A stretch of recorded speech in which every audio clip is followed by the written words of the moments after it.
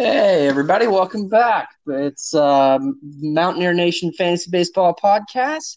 Baseball is back. We've had opening week, opening weekend. As of this recording, we are 4 days in, 3 games in for each major league team. It's been an exciting opening weekend. Super happy to have baseball back. We have Ryan with us. Blaine should be joining shortly as well. Ryan, what are your thoughts so far on opening weekend?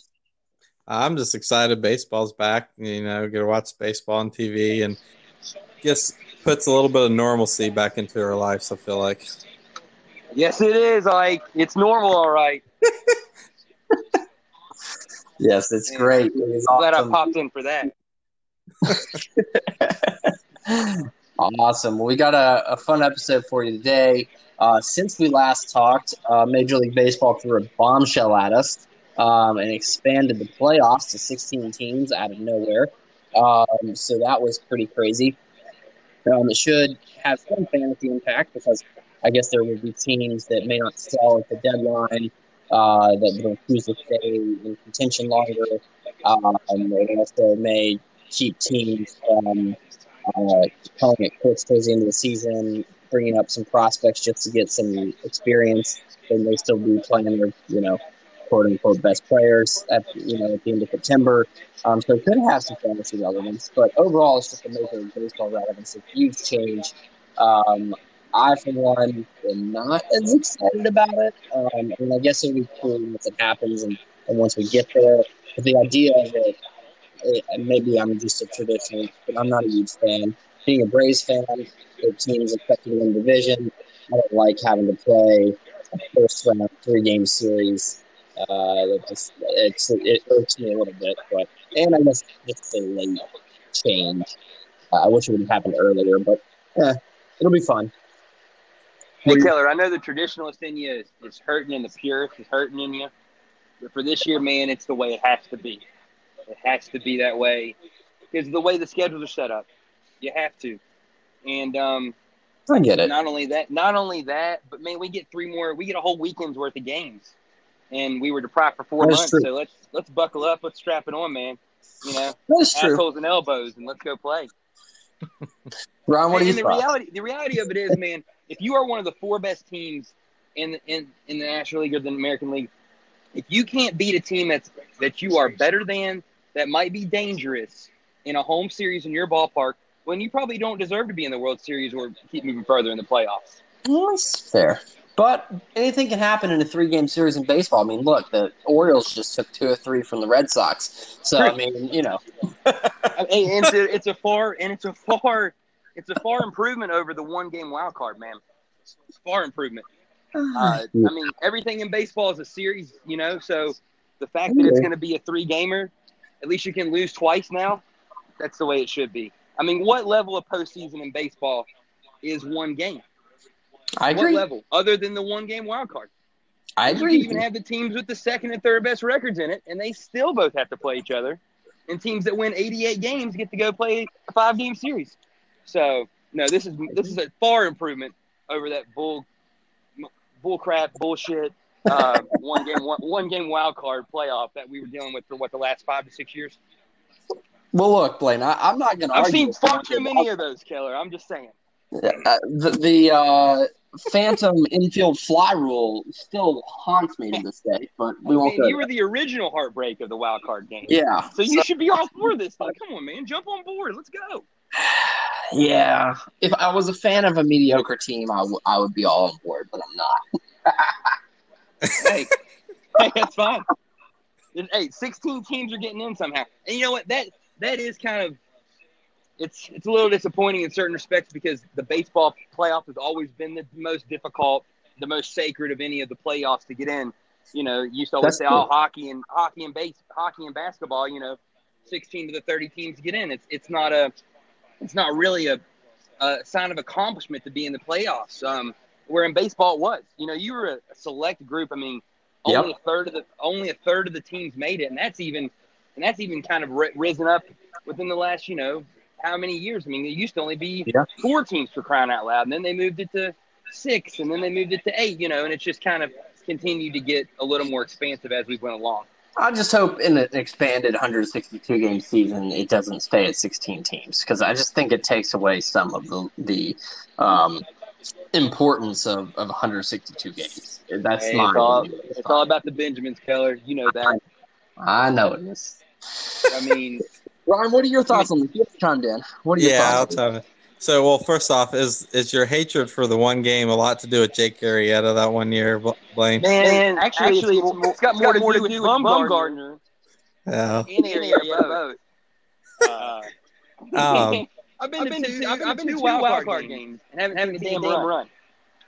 So you know, I'm just glad I went to game 3 where the Cardinals with Lariano. So I mean, at least I saw a playoff win. All right. I'm fine with it for this season. This is a 60-game sprint. Anything can happen. Gets everybody in. I agree. I like it better than just having one game. I mean, it should be at least a series. I thought that wild card game all along should have at least made that 3, best of 3. I would say once they get to 162, though, I would prefer maybe only 14 teams. At least let the best record in the AL and NL get a bye to the division series. Because, you never know.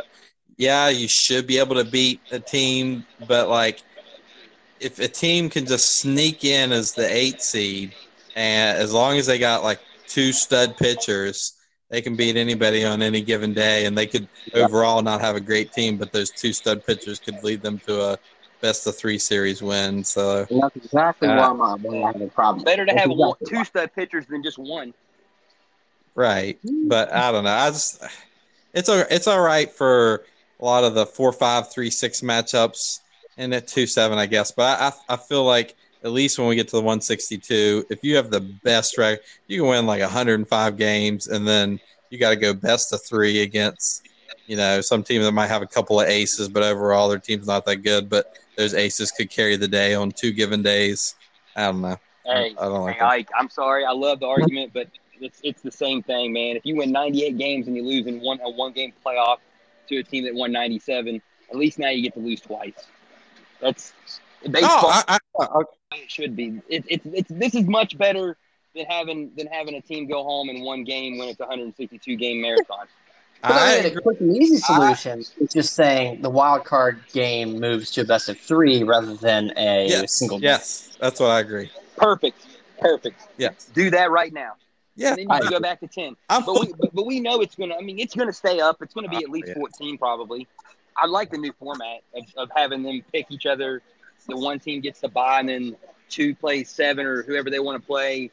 3 picks whoever, and then the top wild card picks whoever is left. I think it's an interesting format, and at least not half the league's in. Right. At least it's 14, not 16. Right. I would like some. I agree. I don't want the one game. I'd rather the 3 game. But you could even do just maybe the top 2 division winners get a bye, and if you're the least record division, the 3rd place division winner, then maybe you have 3 wild card teams get in, and whoever the 3rd division winner is just gets to pick their opponent of the 3 wild card teams, and then those have a 3-6, 4-5 best of 3 to get to the division or something. Mm-hmm. Yeah, it's not terrible. Well, and I mean, it's going to be it'd be interesting to see in a situation. Let's say if the Yankees are the 2 seed, and they get a choice. Oh, do we want to play the Red Sox or do we want to, play somebody else? I love that element of it, that reality selection show type deal that baseball's trying to create. So that'll be kind of fun moving forward. Right. Yep. We'll see what happens. Hey, who do you think it helps more? I mean, do we have a team that you look at and you say, hey, that's going to help them significantly in the AL or the NL? Padres, NL. Yeah, absolutely. I love the Padres. They looked good this weekend, man. They did. They looked real good until today when they blew the lead. They should have won. I mean, they should be 3-0, but 2-1 out of the weekend. Yeah. I mean, that's a pretty solid start against a team that they were probably battling for second in that division. So, I mean, I think that really helps them, in their playoff chances. Of course, they have 7 more games against the Diamondbacks, but I mean, it definitely helps them, and I think they're, in my opinion, a clear second place. So I think that really helps them because I don't think they're beating the Dodgers, and they may got to help Washington too, right? What is it? You got to help the Nats as well, I would say. Oh yeah, it does help the Nats. Yes, I'd agree. What do you think, Ryan? Yeah, I mean, I think the Nats. That was my clear. I mean, I think it helps the Padres too because at best they were getting a wild card game, and now they can get a three series instead of just a single game, and then yeah, Nats for sure because you can line up. I mean, they're having. I mean, Strasburg had some kind of issue, but assuming their three pitchers are healthy, I mean, assuming when they get Soto back, all they got to do is get in the playoffs. And when you got those three pitchers, I don't care. They're playing the Dodgers first round. They got a shot because they got those three pitchers going.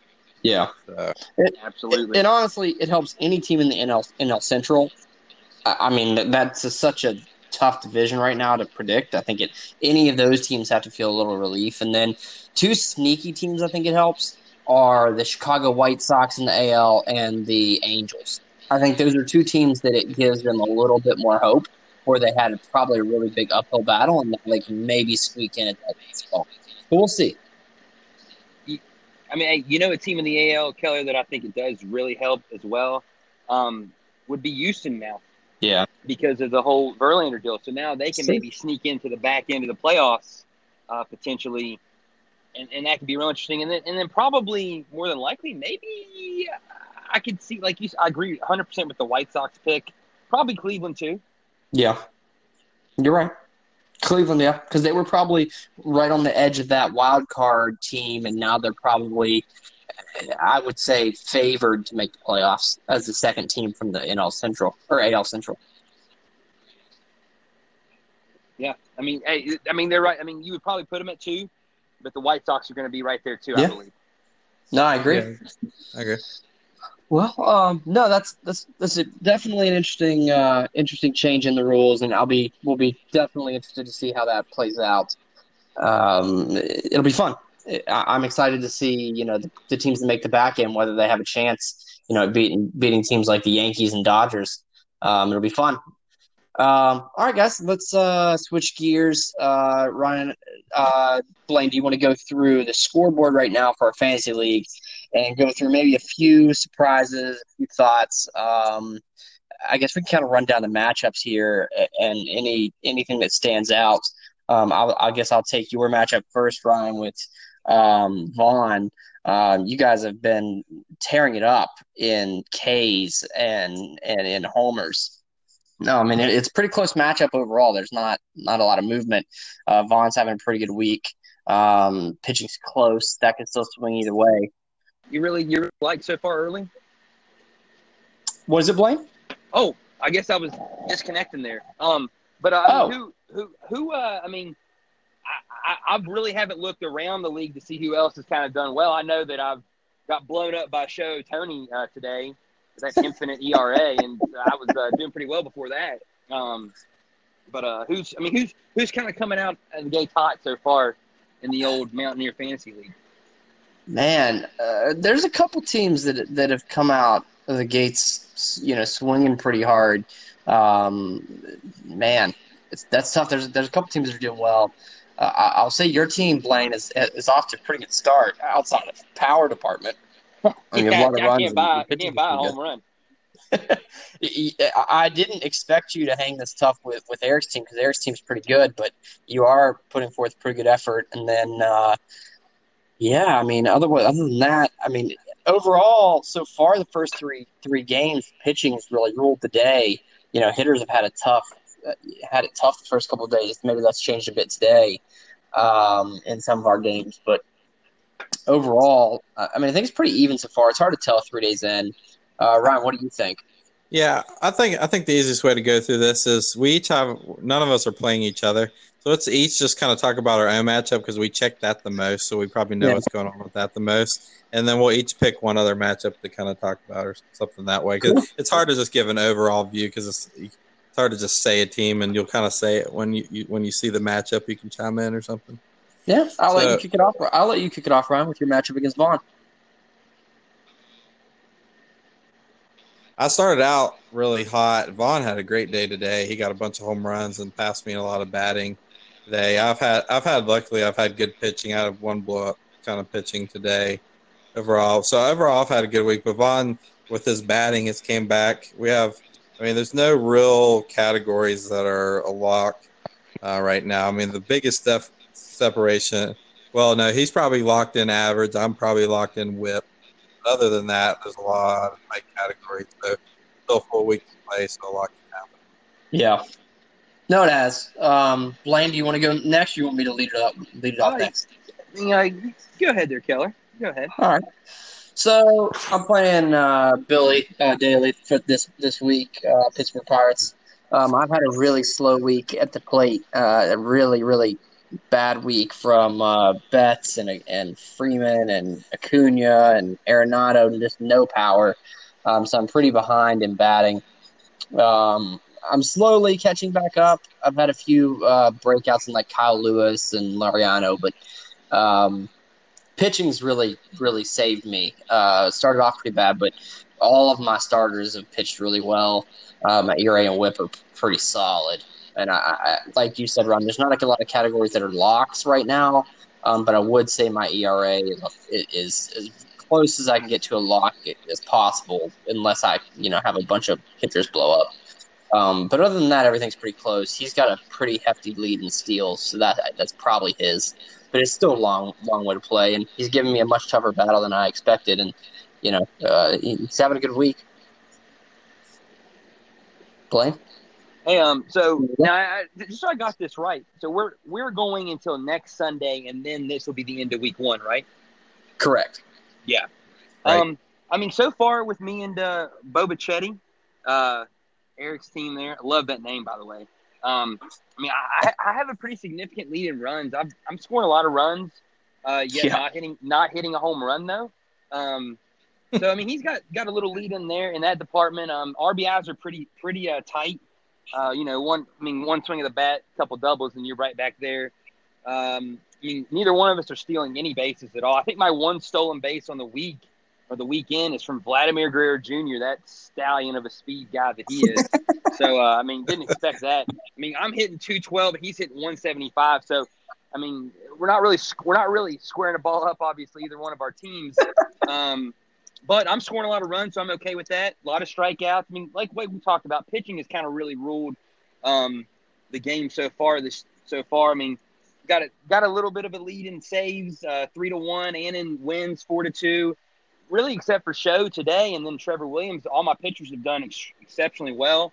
So I hope to keep that up and maybe find a way to hit some home runs this week and get back in that category a little bit.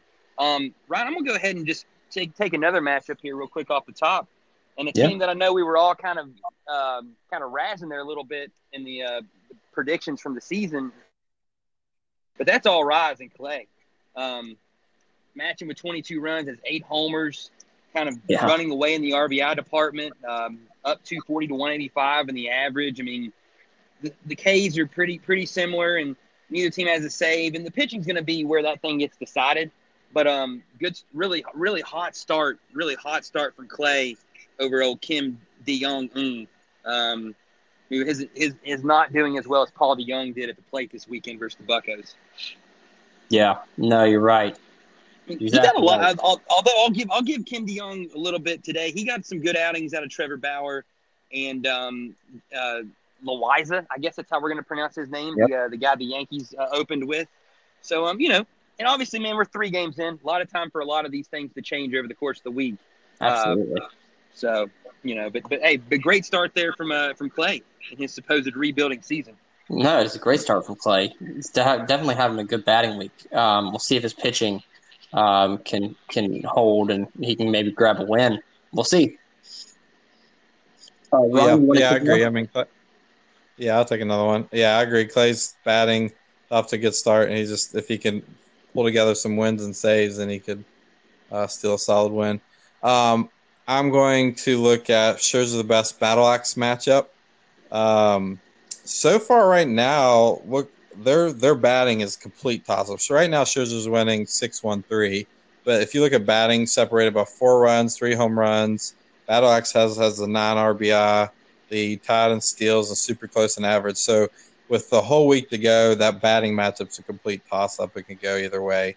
On the pitching side, both of the pitching has had some blow-ups because Scherzer's winning with a 5 ERA and a 1.36 WHIP, and Battle Axe is a 6 ERA and 1.6 WHIP.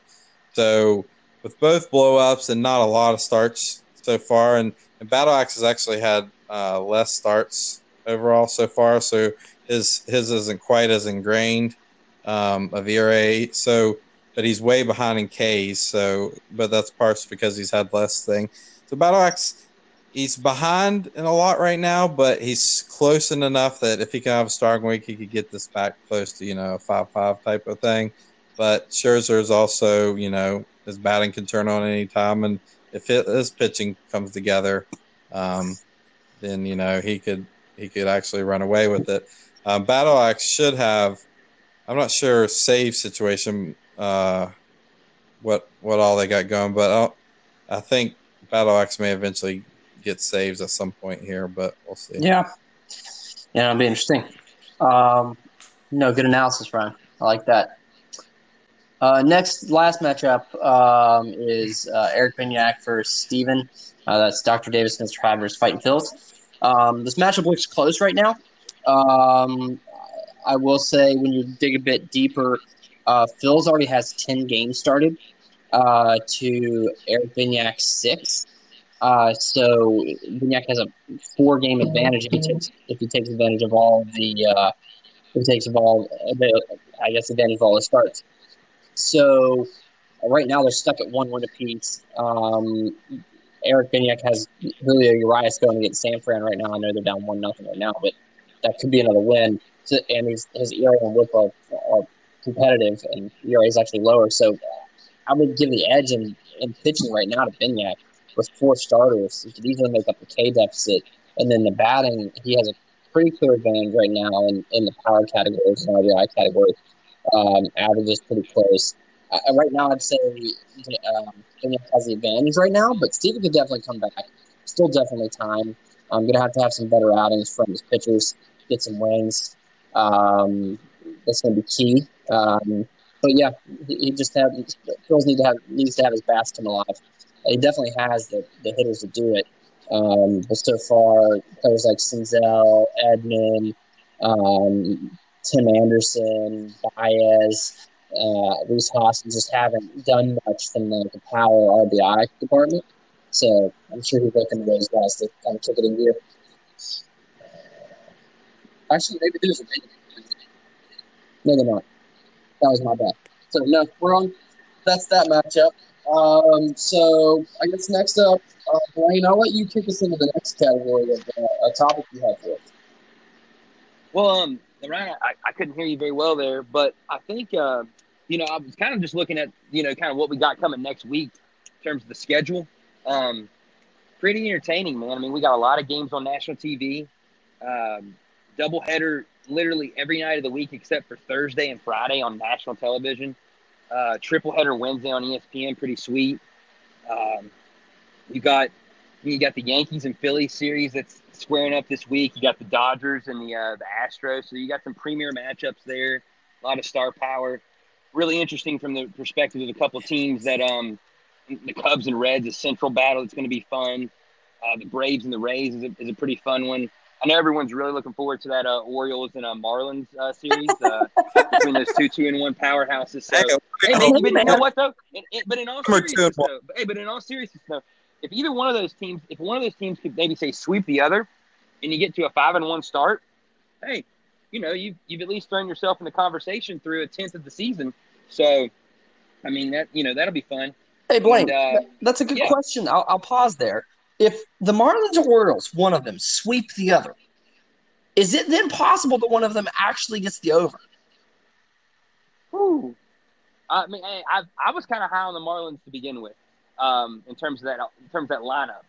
I mean, you know what though, I don't know about this, Kelly. And this is just my opinion based off the little bit that I saw of the Red Sox and Orioles this weekend. But man, the Red Sox to me are in trouble. Yeah. Big time trouble. That pitching is terrible. Yeah, that pitching is worse than I even imagined it was going to be. And, man, for them to get down both games on Saturday and Sunday, I mean, I think it was 5-0 before the second inning in both games. Not a recipe for success. And so if I'm Boston, I'm beyond worried right now. And then you got the Mets coming in off that spanking they took tonight. So, they're going to be ready to play starting tomorrow night. So, I mean, it's going to be real, real interesting for Boston, here coming up. If they get off to a bad early start, they could be one of the few teams you actually could see being a seller at the trade deadline. Yeah. No, you're right. Yeah, I agree. Yeah, I agree on Boston. I had a $5 under ticket on 31.5 wins. I'm wishing I put more on it, but now I'm scared of my Marlins under the half. So. Oh, me and you both like on that Oriole under. That thing at 20.5 is looking a little sketch here through 3 games. But hey, let's go ahead and let's see what happens when they play the mighty Marlins here this week. Maybe the Orioles will come back to earth a little bit. Yeah, no, that'd be interesting. No, there's a couple series next week that are pretty exciting. I mean, outside of the Braves-Rays series, just personally, there are a few that are pretty cool. The Cardinals-Twins is one that is neat. If you go to go ahead. I was going to say, I really am hugely interested in this White Sox and Indians series coming up early in this week big too. Series too. Yeah. And then this weekend, I know me and Ike will be closely watching from the cardboardless, cutless Wrigley Field at CGI. And none of them had their shirts off. None of the CGI Cubs fans had a shirt off or a beer. So a little disappointed about that because the Buccos are coming next weekend, and then and then speaking of, and then you got Cleveland, Minnesota next weekend as well. Yeah, that's a big one. And the Dodgers and the Diamondbacks will be pretty interesting too next weekend.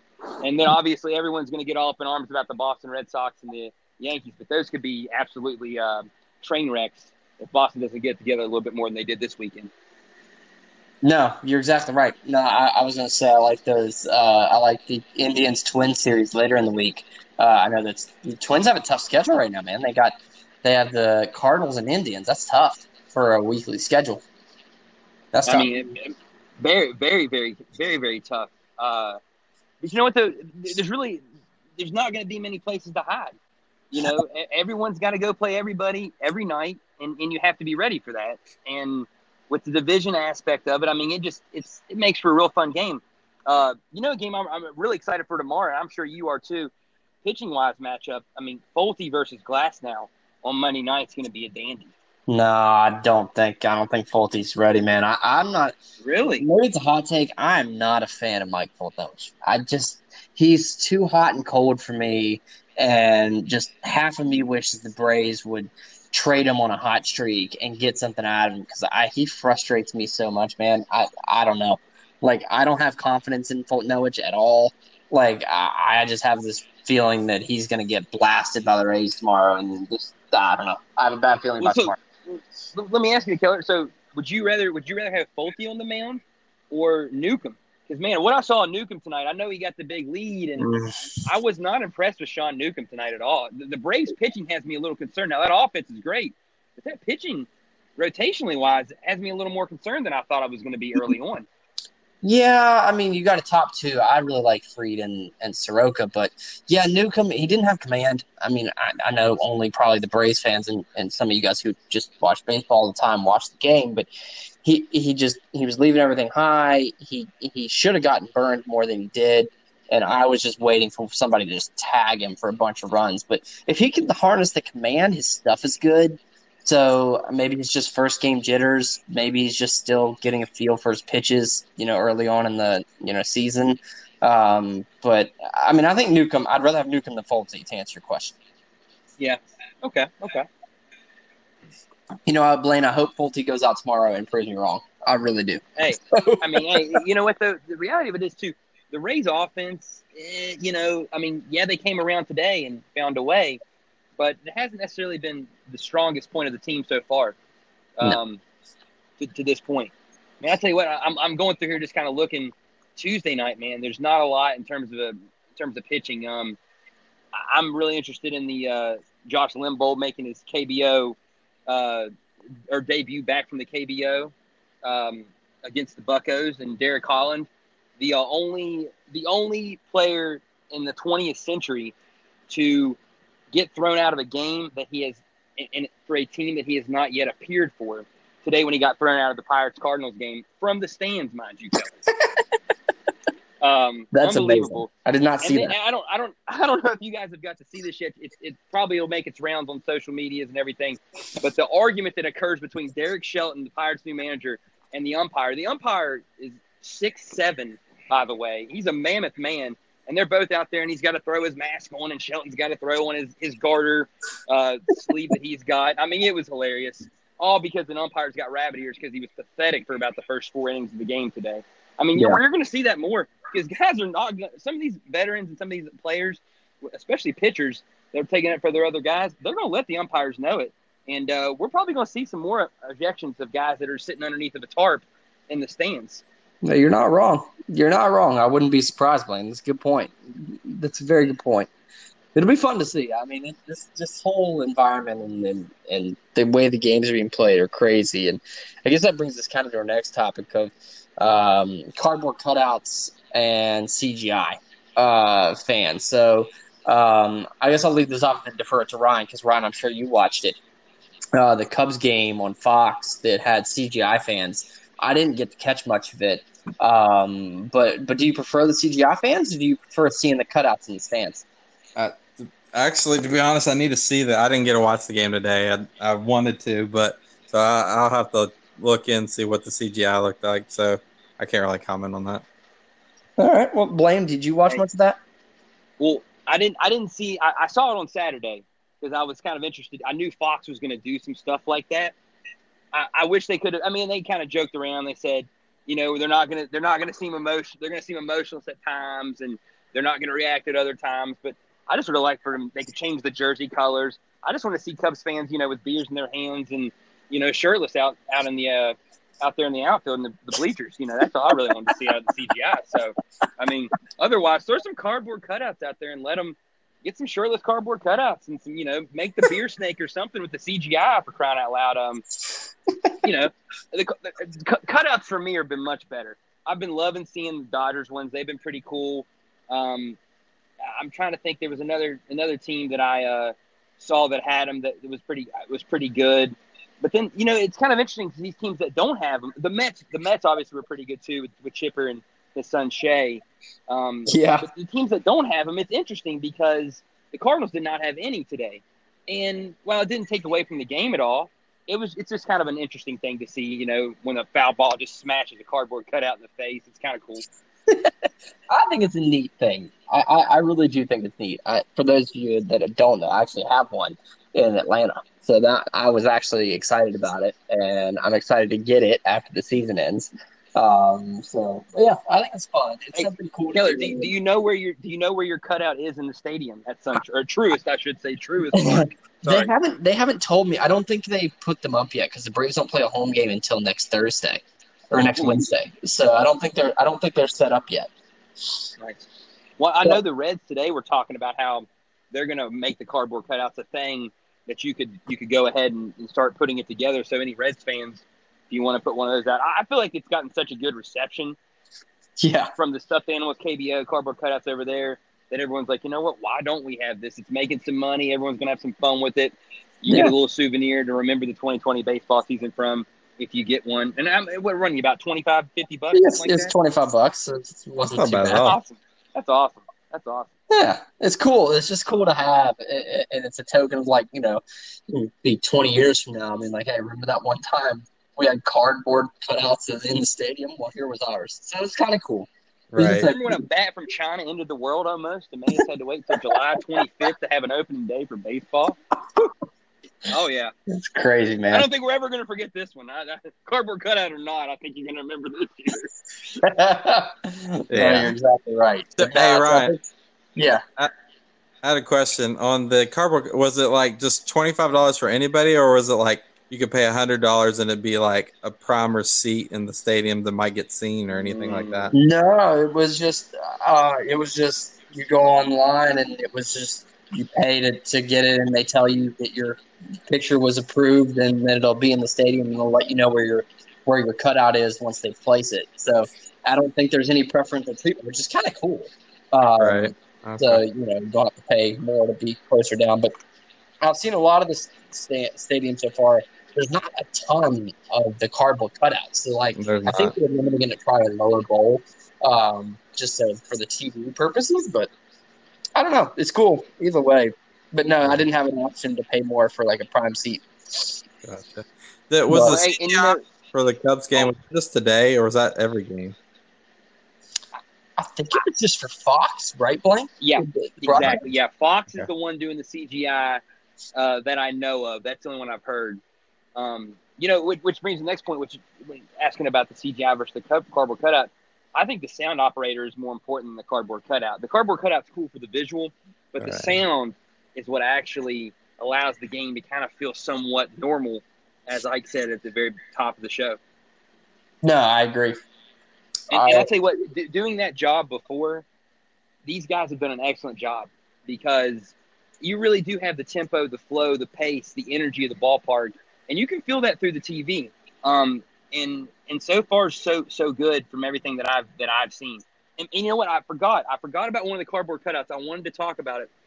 I don't know if anybody saw any of the Oakland A's and the Angels on Friday night, but one of the cardboard cutouts is of Tom Hanks from back when he was in high school, when he was the hot dog vendor for the Oakland A's, and they've got a little voice box with him saying, "Hot dogs, get your hot dogs," in the Tom Hanks voice. Was very cool. Like that and the Chipper Jones ones and Tommy Lasorda, top. Those are the Mount Rushmore so far of what I've seen of the cardboard cutouts. And we'll throw you up there too, Keller. You're the fourth. Shay, Tom Hanks, the hot dog vendor, Keller and his son, and Chipper and Lasorda. So we'll go with 5. No, that is cool. That is cool. I was watching the A's game when they were talking about Tom Hanks, and I was like, wow, I would never guess he was a hot dog vendor. But now that you say it, it's not really that unreasonable. Mm-hmm. Started from the bottom, now he's here. So, that's right. Hey. Oh man! All right. Probably pretty persuasive. He probably got a lot of people to buy them dogs. I'm sure he did. Yeah. Oh man, no, that's cool. I guess on to the next topic, and this is kind of back to fantasy. So there's been there's 2 topics really. One, just the amount of injuries and COVID related IL stints that have been hitting teams and hitting players and really impacting our fantasy league. Biggest one right now that was kind of unexpected I could think of is Juan Soto. So one obviously impacts the Nats, but 2 obviously impacts Bignac's team. I mean, guys, we go through this, that's going to be really tough to manage. It's going to really impact some of our fantasy teams. I guess, what do you think about that? Who other than Juan Soto do you think is the biggest guy out, whether it's COVID reasons or injury reasons? Do you expect more injuries this year as a result of less time to ramp up? I know we've seen a lot of pitchers go down. A lot of pitchers. Do you guys see that continuing over the next week or two? Just more pitchers kind of hitting the IL with kind of mild, maybe muscle stiffnesses or kind of the soft tissue strains, soft tissue injuries. Sort of. Yeah. I think so. But also too, I think the expanded playoffs has put some of these teams in a position where they say, like the Dodgers, for example, Kershaw got a little minor back thing. Go take a seat for a couple of weeks. We'll be fine without you. We'll come back, and we'll That's get true. you next time through the rotations. But I do think one that in particular today that I was like, whoa, this is interesting, and this is going to be a big development. Corey Kluber leaving after an inning, I thought was pretty huge for the Rangers because he is kind of their guy, and if they're going to make a real run at the playoffs, he's going to have to be real good. Not to mention it lost me money because I had the strikeout over for Corey Kluber at 7, and he goes one freaking inning. So that was a beautiful thing today. I've been good on those props. Been good on that prop deal there for that, but man, that hurt. And then also obviously Verlander. I mean, that's now we've got him coming out with tweeting that it's just a strain. Well, I'm gonna tell you what, you do anything to your arm and you're a pitcher, and it's a 2-month season, it's a big deal. Yeah. No, it's killed me, Blaine. I have A.J. Puck, Corey Kluber, and Clayton Kershaw all in my top 5 starting pitchers, and now all are on the injured list. So my fantasy team is hurting right now in the starting rotation. Puck is as well. I did not know Puck was out. Yeah, Puck's out too. And all of these are not COVID-related. They're just injury-related, which is just so annoying. But unbelievable when you have that going on with a pandemic. You're like, my God, can a guy not just ice his arm down and be okay for a minute? Like, why is this going to happen to me? Yeah, it's crazy. It's crazy. But I know we're all dealing with it. We're all going to have players hit the IL. The Marlins are giving us a little scare, having 4 players yesterday I guess, be quarantined and tested for COVID. Urania, their catcher, Alfaro, and then maybe I think it was 2 relief pitchers, all tested for COVID. So, I mean, teams are going to get hit by this, and it could affect teams too. I mean, if teams have to start digging into their, AAA rosters to field a team, it's going to be crazy. Well, it's like the Braves on Friday with the catching position. I mean, having to have a third string guy and having Contreras' brother have to be your catcher for this opening series. And then, another example, the Reds today had Mike Moustakas and Senzel both have to be scratched. Now, we don't know exactly the extent. Moustakas just said didn't feel well, so he didn't even come to the ballpark. And I don't know. Moustakas went on the IL. Yeah, I mean, so if Moustakas is actually down, that could be real interesting for the Reds who had all this promise and, played great on Friday and then lose back. And that's one team that I think really this weekend hurt itself big time. When you lose to the Tigers 2-3 and your starting pitchers racked up 11 strikeouts from Castillo on Saturday and then 13 from Bauer today, and you lose 2 games to the freaking Tigers at home. Now, granted, you're at home, it don't matter, but you lost 2 to the Tigers with your starters throwing double-digit strikeouts in their outings. That's not good news for the Reds. And then you add Moustakas and Senzel having some issues. Good time for the Cubs to come in there, Ryan, right? Right, yep. They just used all their aces. The Reds reeling. Take a few more from them. Reds will be hurting. Yeah. Man, they just got to split now. They're just split now. Yeah, they are. Rob, what are your thoughts on the injury stuff? Yeah, I mean, it seems like injuries have been nagging pitchers. I think a lot of pitchers, and then you've seen a lot of pitchers go just 2-3 innings, or they're on short pitch counts to start the year. They haven't ramped up fully, which is kind of annoying to some people have to deal with. I think that's just lack of, ramping up for March and then down for 4 months. I think that'll be nagging for a while. Maybe here in a few weeks they'll catch their midstream, but few weeks in, we're already halfway through our regular season, so hopefully nothing is like lingering. Nothing. I mean, other than Verlander, and I don't know the report on Kluber. Some things seem like maybe the dismissal start or two, but I don't know if anything's going to be long term or not. And then let's just hope COVID-wise. I mean, it started off big with Soto, and then there hasn't been too many big names hit, but I just don't want a team. What happens if like half the team of the Marlins get it? Are they going to field a team with all minor leaguers? Or I don't know. I think that's. what's any different, really, though? Yeah, I agree. I mean, it's what they do, but it would be crazy if Marlins, it probably wouldn't be a big thing, but like say the Yankees got through half the clubhouse and they had to field it with no star power. I don't know. Hopefully nothing like that. Boo-hoo, boo-hoo. You know what? I mean, we got a player pool for a reason. I mean, last year they had – how many guys they have on the DL or IL last year at some points in times? Let's go, man. I mean, keep playing. It's fine with me, but I'm just hoping that there doesn't a team-wide ravage start putting pessimism and scaring guys is all I'm saying. Yeah.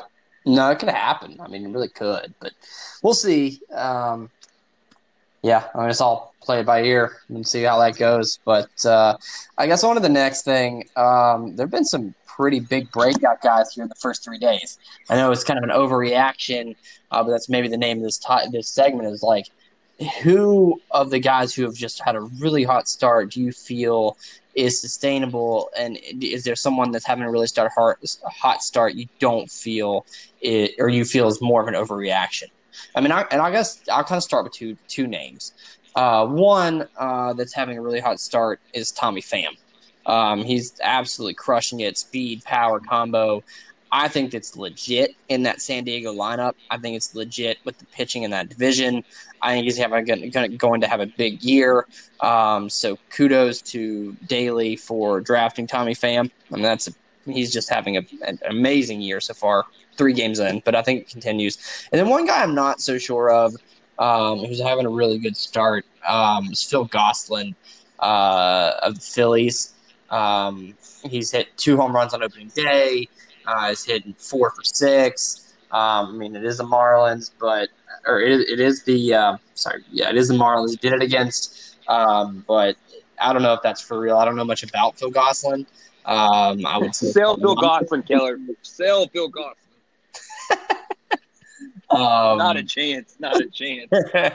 But I would say that's not sustainable. But what are your thoughts, Ryan Blaine, on players that have had a really hot start? Hey, I'll just go ahead and on the two that you said real quick there, Keller, and then I'll let Ike go, and then I'll come back. And I love the Tommy Pham pick. I mean, 4 stolen bases. Yeah, he's only hitting 222, but I mean, it's still early on in the year, but he's being productive in that lineup with Machado and Tatis and Grisham. They're hitting him fourth, right, giving protection with Hosmer.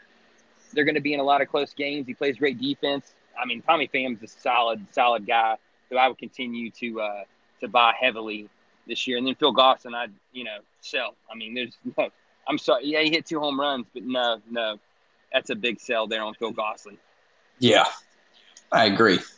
Brian, what are your thoughts? Maybe. Yeah, Pham's a solid guy. I mean, he's a trustworthy guy that has power speak. Yeah, I don't know about Gosselin trust anything as far as that. One person I'm a little intrigued. I think you picked him up. Did you pick up that Kyle Lewis? Yeah. I mean, you don't know what you're going to get out of him, but he's had a nice few days, getting a couple home runs, getting hits. So I'd be interested if he could keep up. It could be a deal of a pickup to help round out your outfit. Yeah, no, I picked him up at the end of the draft. I dropped him, picked him back up. He's hit 2 home runs so far, 2 different days off Houston starters. So I mean, I'm moderately excited. We'll see what he does. You say Cal Seager, right? Kyle Lewis. Lewis. Oh, yeah. Okay.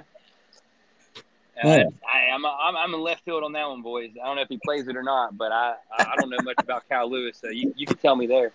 I mean, he's a young up-and-coming guy in Seattle. They got a lot of young outfielders coming up. Probably be better here in like 2 to 3 years, but I mean, he has a ton of power. The problem is he strikes out a lot, and his batting average is suspect. And I'm not sure, whether he'll be able to put it together and be consistent. But so far, so good. And he had a really good summer camp and really good spring training. And he hits 4th in the Seattle lineup. And, I mean, I think there's fantasy relevance. We'll see. A couple other guys. Enrique Hernandez, Ryan, he's on your team. 3rd on the player rater right now. Do you think that he's a guy you're buying for the rest of the season? Or do you think he's a guy – once maybe Gavin Lux gets his service time, the playing time would diminish and he doesn't have as much value? What are your thoughts on Enrique Hernandez? Yeah, I mean, I feel like when Gavin Lux comes up, Enrique is kind of like that guy that Dodgers always have so many guys that they can plug and play, and Enrique is one of those ones that he has hot streaks, cold. I mean, all it's going to take is a cold streak later, and once Gavin Lux passes Super 2, he'll be up. I mean, he's high on the player rater because he had a monster opening night. He's been okay. He's started every game since. I mean, he's serviceable for Newton Howell, but it's not like something. It's just a serviceable, usable player for now. It's nothing like going to become a keeper or anything like that. Bigger question: Kike, do you love him, man? Do you love him, Kike? Do you love him, man? I mean, I don't know. Those 5 ribbies are pretty good opening night. Hey, I tell you what, I think Kike Hernandez and that Dodger lineup is a guy worth considering to keep looking at, big time. I got a name for you of a guy who started off pretty hot, had a home run today. Going to play first, third DH. Colin Moran, the Redbeard for the Buccos, looking pretty locked in. Squaring up a lot of balls early in the year. I think he's a guy worth looking at as a kind of a guy who's off to a hot start, who seems to be locked in. Was a pretty high draft pick, back in the day. Always hits pretty well. The knock's always been defense with him, but if you can play him at first and play him at DH, it kind of takes some of that concern out of the way. And I think he's a guy who's kind of has a sleeperish feel to him this year. Yeah, no, it's possible. We'll see how he keeps it up. Yeah, hitting 364, had a big bomb today to tie it at 1. Been making solid at bats, and on a team when I saw a guy in Cole Tucker swing after you had 2 straight 3-ball counts on the first pitch from an Adam Wainwright who's laboring in the first inning of a game. with one out in the inning. I need to see good at bats. So Colin Moran's a big guy for the Buccos' success if he can keep it going, and for fantasy relevance too, because he's going to hit third or fourth or fifth in that lineup pretty much every day. No, I agree. Last one on this list, and then we'll move to something else. And I'm sure Clay and Steven will like this one. Didi Gregorius. Dude has 2 home runs, hit home run on opening day and on the second day. He's had a hit in all 3 games. He looks like he's a viable, solid middle infielder for fantasy purposes, and he's really going to help the Phillies.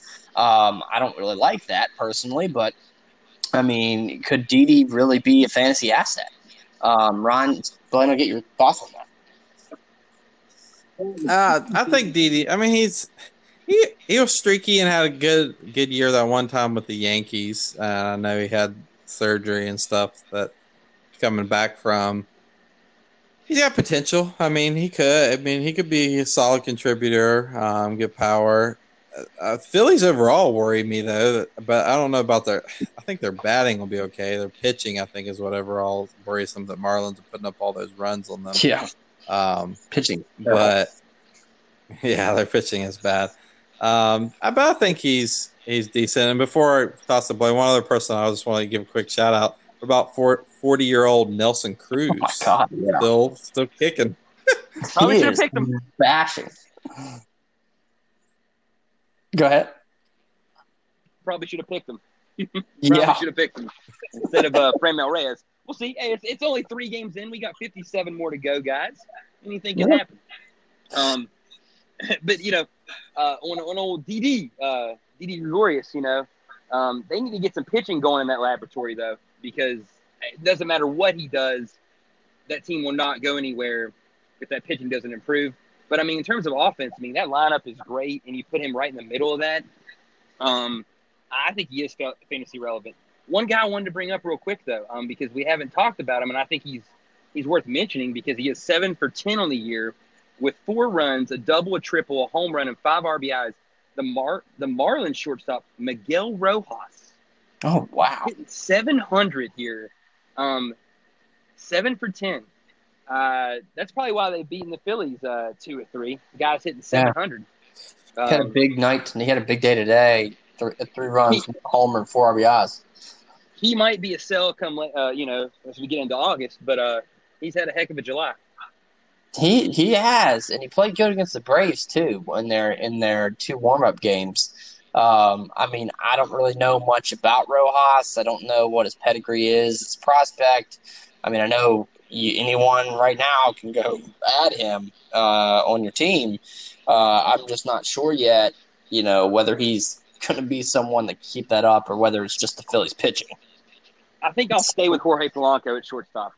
I'd like to see about a week of this from Miguel Rojas to pick him up, but we'll see. Definitely some interesting names at the top of the player radar, as is the case every year when we first start out in the season. So I'm sure it'll normalize a bit as we get into the grind of this 60-game schedule.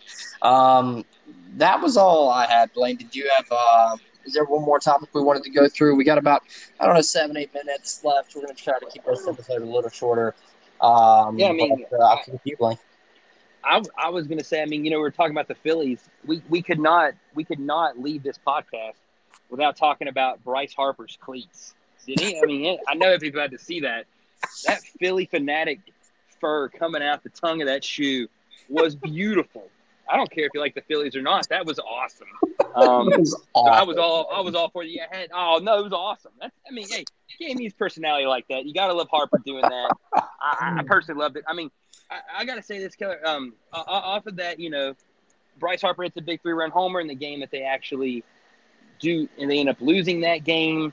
The Phillies, I'm really concerned. I think 3 teams that I'm really concerned about so far in the season. I think you've got to say the Phillies. You've got to be very concerned about the Phillies. Yeah. Very concerned about the Phillies. I think the Red Sox are another one. You got to go, whoa. What's going to happen here? And then I think another team that I'm concerned about after watching them play a couple of times is Arizona. Granted, I want to give San Diego more of that credit than the blame from blame. I want to give the Padres some credit instead of blaming the Diamondbacks for that performance. And then three teams that I really really liked so far. I think you got to go with the Twins. I mean, putting up the runs they put up. Max Kepler hitting 2 bombs on opening day, 14 runs today. I mean, the White Sox pitching may be pretty bad, but you're still, when you're putting up that kind of runs, double-digit runs in or 2 out of 3 games on a weekend, you're going to win a lot of series. Thought that was really great for the see out of the Twins. I mean, we have to give Baltimore some love. We dogged them for 40 minutes in the first season episode. Yeah. Granted, it's Boston, so we'll see how it goes after they play the Marlins this week. And then another team I was really interested in the whole how Oakland played this weekend.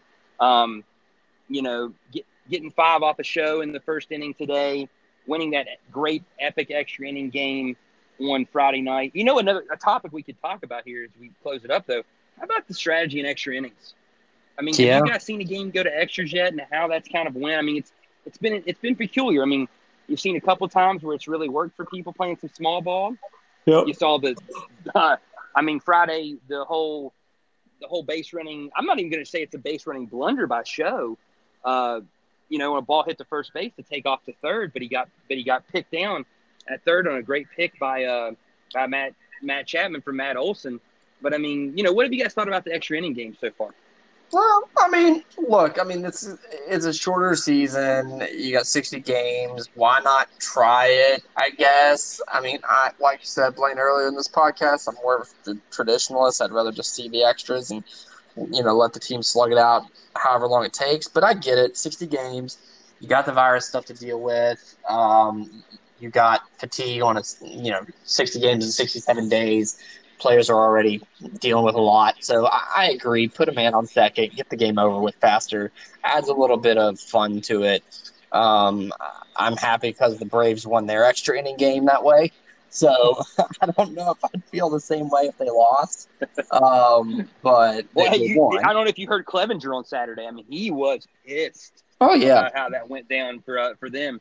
I mean, Kansas City – It's I don't know how if you guys have been watching on the At-Bat apps, but I mean it's hilarious how when a game goes to extras, on your MLB app it just says runner placed at second base, and you're like, my God, you're the purest traditionalist in you. Your head wants to explode, and how guy lays down a bunt, sac fly, walk. It's very easy to score, and then a guy gets caught stealing. So there's not an official At-Bat for the Royals in the 10th inning, and they find a way to scratch home a run. And then they hold down the Indians to win 3-2 on Saturday. Keller, I'm sure you could talk a little more about the Braves-Mets extras, how that one went. But it's just been interesting to see the different strategies that have occurred so far in these extra inning games. Yeah, credit Dansby Swanson. I guess I should say the full name. Credit Dansby Swanson for hitting one in the gap. But, Braves won on the extra inning rule, and they added a man on second. But, they'd have won anyway because they got some runs across, or more than just one. But the Mets ended up getting a run across in the bottom of the 10th. They ended up getting their man at second home. So, I think it's fairly easy to get that runner home. The trick is, can you get any more? Because if you play small ball, you could theoretically get the runner home fairly easily with a bunt and a sac fly. So, I don't know how much – if the first team that gets up to bat plays small ball, gets one run across, doesn't get another, if you're the other team, do you play the same small ball or do you go for the win? I don't know. It's kind of like going for 2 in football. It's the equivalent. So, hey, as our ex-coach used to say, go win the blanking game, right? So yeah, it'll be interesting to see team strategies. I'm curious. It was interesting today in the other game of the 4 that have so far went to extras, the Blue Jays and the Rays. Rays come back to get it to extras. The Blue Jays get a pop out to start. Then they actually try and steal a base. That it's a challenge play. They end up getting it, sac fly. Bo Bichette gets out. So the Rays are sitting here. They know they got to get one across. They draw a leadoff walk, so they got runners on first and second. Boom, triple in the gap to win it. So there's not as much strategy involved. So you can get that thing going too. But it's just crazy how that rally can begin just like that with the runner on second, you walk a guy, you hit a guy, boom, one base hit and the game's over. Yeah, no, you're right. You're right. It'll be interesting to see. I'm curious. Ryan, what are your thoughts? Yeah, well, Oakland's was cool. They got the walk-off. It was an extras, right, when you got the walk-off grand slam? Didn't that happen in extras? Yeah. Yeah. I think they actually had to go to 2 extra innings in that one, though, correct? I think they went to 11 there, didn't they? Or was it 10? I don't know. I'm not 100% sure. But, yeah, it was only 10. It was only 10. Yeah, I mean, it's neat. I agree. It's another thing to try out. Try out everything this season with the shortened season, see how it goes. But I don't know about in the future keeping something like this. I don't know. But it's cool for this year to see the different team strategies, and it's fair. I mean, it's fair. Both teams get the person, on second base, but at least it gives you that. It's kind of like it's almost kind of like going to the 10th inning is like college football overtime, where like if you have the coin flip, you always say you want the ball second. Well, that's kind of the advantage of being the home team. It's like you get to see what the first team does. Do they play small ball just to get one run, or they just try to slug it out? And if they don't get one, then because they screwed up and popped out a couple times, well then you can play small ball to get the win. So like it kind of gives you an advantage to go second. But I agree with that, Ryan. That's a good thought. And that's kind of what I was saying before. It's like, do you kick the extra point or do you go for 2? I mean, it's really the equivalent of that. So, I mean, it's interesting. It'll be interesting to see what teams do. But it definitely favors the home team.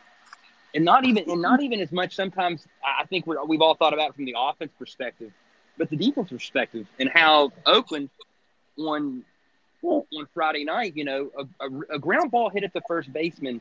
I mean, how many times, if you're on second base, do you ever think that guy is going to throw it to third there? No. And for Olson to throw it over there to Chapman, I mean, that was a pretty ballsy play by him. And the fact that it ends up working and Show looks like a fool in the first ever extra innings game that you got going on there, it's just pretty wild. That's the defensive compartment of it too is going to be pretty interesting to see how teams do that. You almost had to think Olson's thinking, you know what? I get this ball, I'm going to third immediately. Like almost like the A's have thought about, we're going to be run preventionists as to the max in these types of situations. And maybe certain teams will approach it differently than other teams will. Well, they're also the home team. They have the advantage of doing that too. They have the advantage of knowing that they still get an at-bat with a runner on second, and they can try to score, their run if that run gets across, because it's nothing more than a leadoff walk if you think you can get your runner, across in the bottom half. So why not go for the out at third on a bunt? Why not go for it? But you know what, though? You're also opening up the big inning at that point, too, Keller. I mean, if Olson doesn't make that throw, or I'm sure Ike saw this yesterday, but Lorenzo Cain, you getting a little run down there and ends up getting a second and first situation. I think we all saw that. That was probably one of the highlights of the weekend right there. That execution of that rundown. Anyway. But I mean, in that situation, you don't want to open up the big inning. So for Olson to throw that ball across the diamond to Chapman there was a very, very interesting move. And I mean, it was probably 1 a.m. at this point when I heard that, and I'm like, or when I saw that, and it was just almost kind of got me off it kind of woke me back up to see that play being made in that situation. Because if that doesn't work, or if he doesn't pick that ball, and that ball goes rolling into the down the foul line, and as much foul territory as there's in Oakland, I mean that could have set up about a 3 or 4 run inning there for the Angels in the top half of the 10th, and then Oakland's automatically probably has no chance to hit that walk-off grand slam to go to 1-0 in the season. So you're absolutely right. Pretty interesting strategy. Yeah. Yeah, it's going to be interesting. But yeah, it'll be a fun week. I mean, look, but the next time we get to the weekend, you'll be a sixth of the way through your major league schedule. So I mean, it's going to become a lot more dire for teams like you said, like the Reds, the Red Sox, the Diamondbacks, the Phillies, to figure stuff out before you hit the 1/6 of the season. Because I mean, if they're still struggling like that next weekend, it's almost too late. It gets interesting, and it's funny you say that, but it's like, when do you start scoreboard watching? The Padres announcer kind of joked about this last night. They said, "Oh, we're 2-0, and the Dodgers got beat. Got to start scoreboard watching." And it's like, you know what? I mean, this You would be the start right time now. of year you'd start watching. I think so Right. too. I think I'm It's with you, all right. Ike, on that. I think you do it from the get go. You know, Right. Yeah. Yeah, What I mean, a 4 or 5 game deficit in the standings looks really insurmountable when you think about how many games are left. I mean, Right. Oh yeah. if you're up 5 games heading into August, you're feeling pretty comfortable if you're a division leader. I mean, you just are.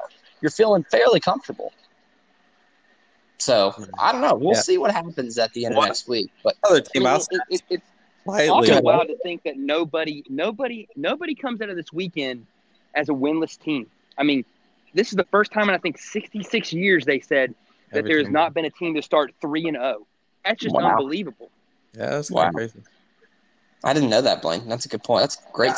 I know this, at least this perspective today, as I'm sitting here as a Pirates fan, and I'm 0-2, and we're going to St. Louis, and we got Mitch Keller on the mound. I'm thinking, man, if we don't win this game, I'm like, you know what? We might as well start packing in the year. And it's crazy to think that you're thinking that way a third game in, but you know, I think that's kind of the way most of these teams are going to start feeling. You just don't want to endure those long losing streaks, because when you do this year, you are, you know, SOL. You're up shit creek without that paddle.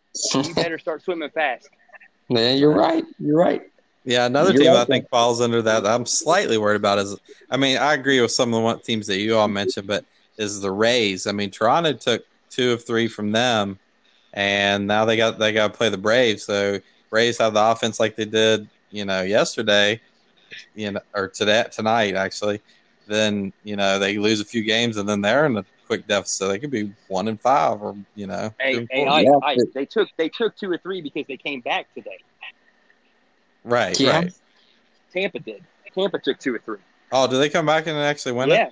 Tampa came back and won it. But they didn't look good. So the Buffalo Blue Jays are 1-2 now in the year. Okay. All right. Well, I still think they look good.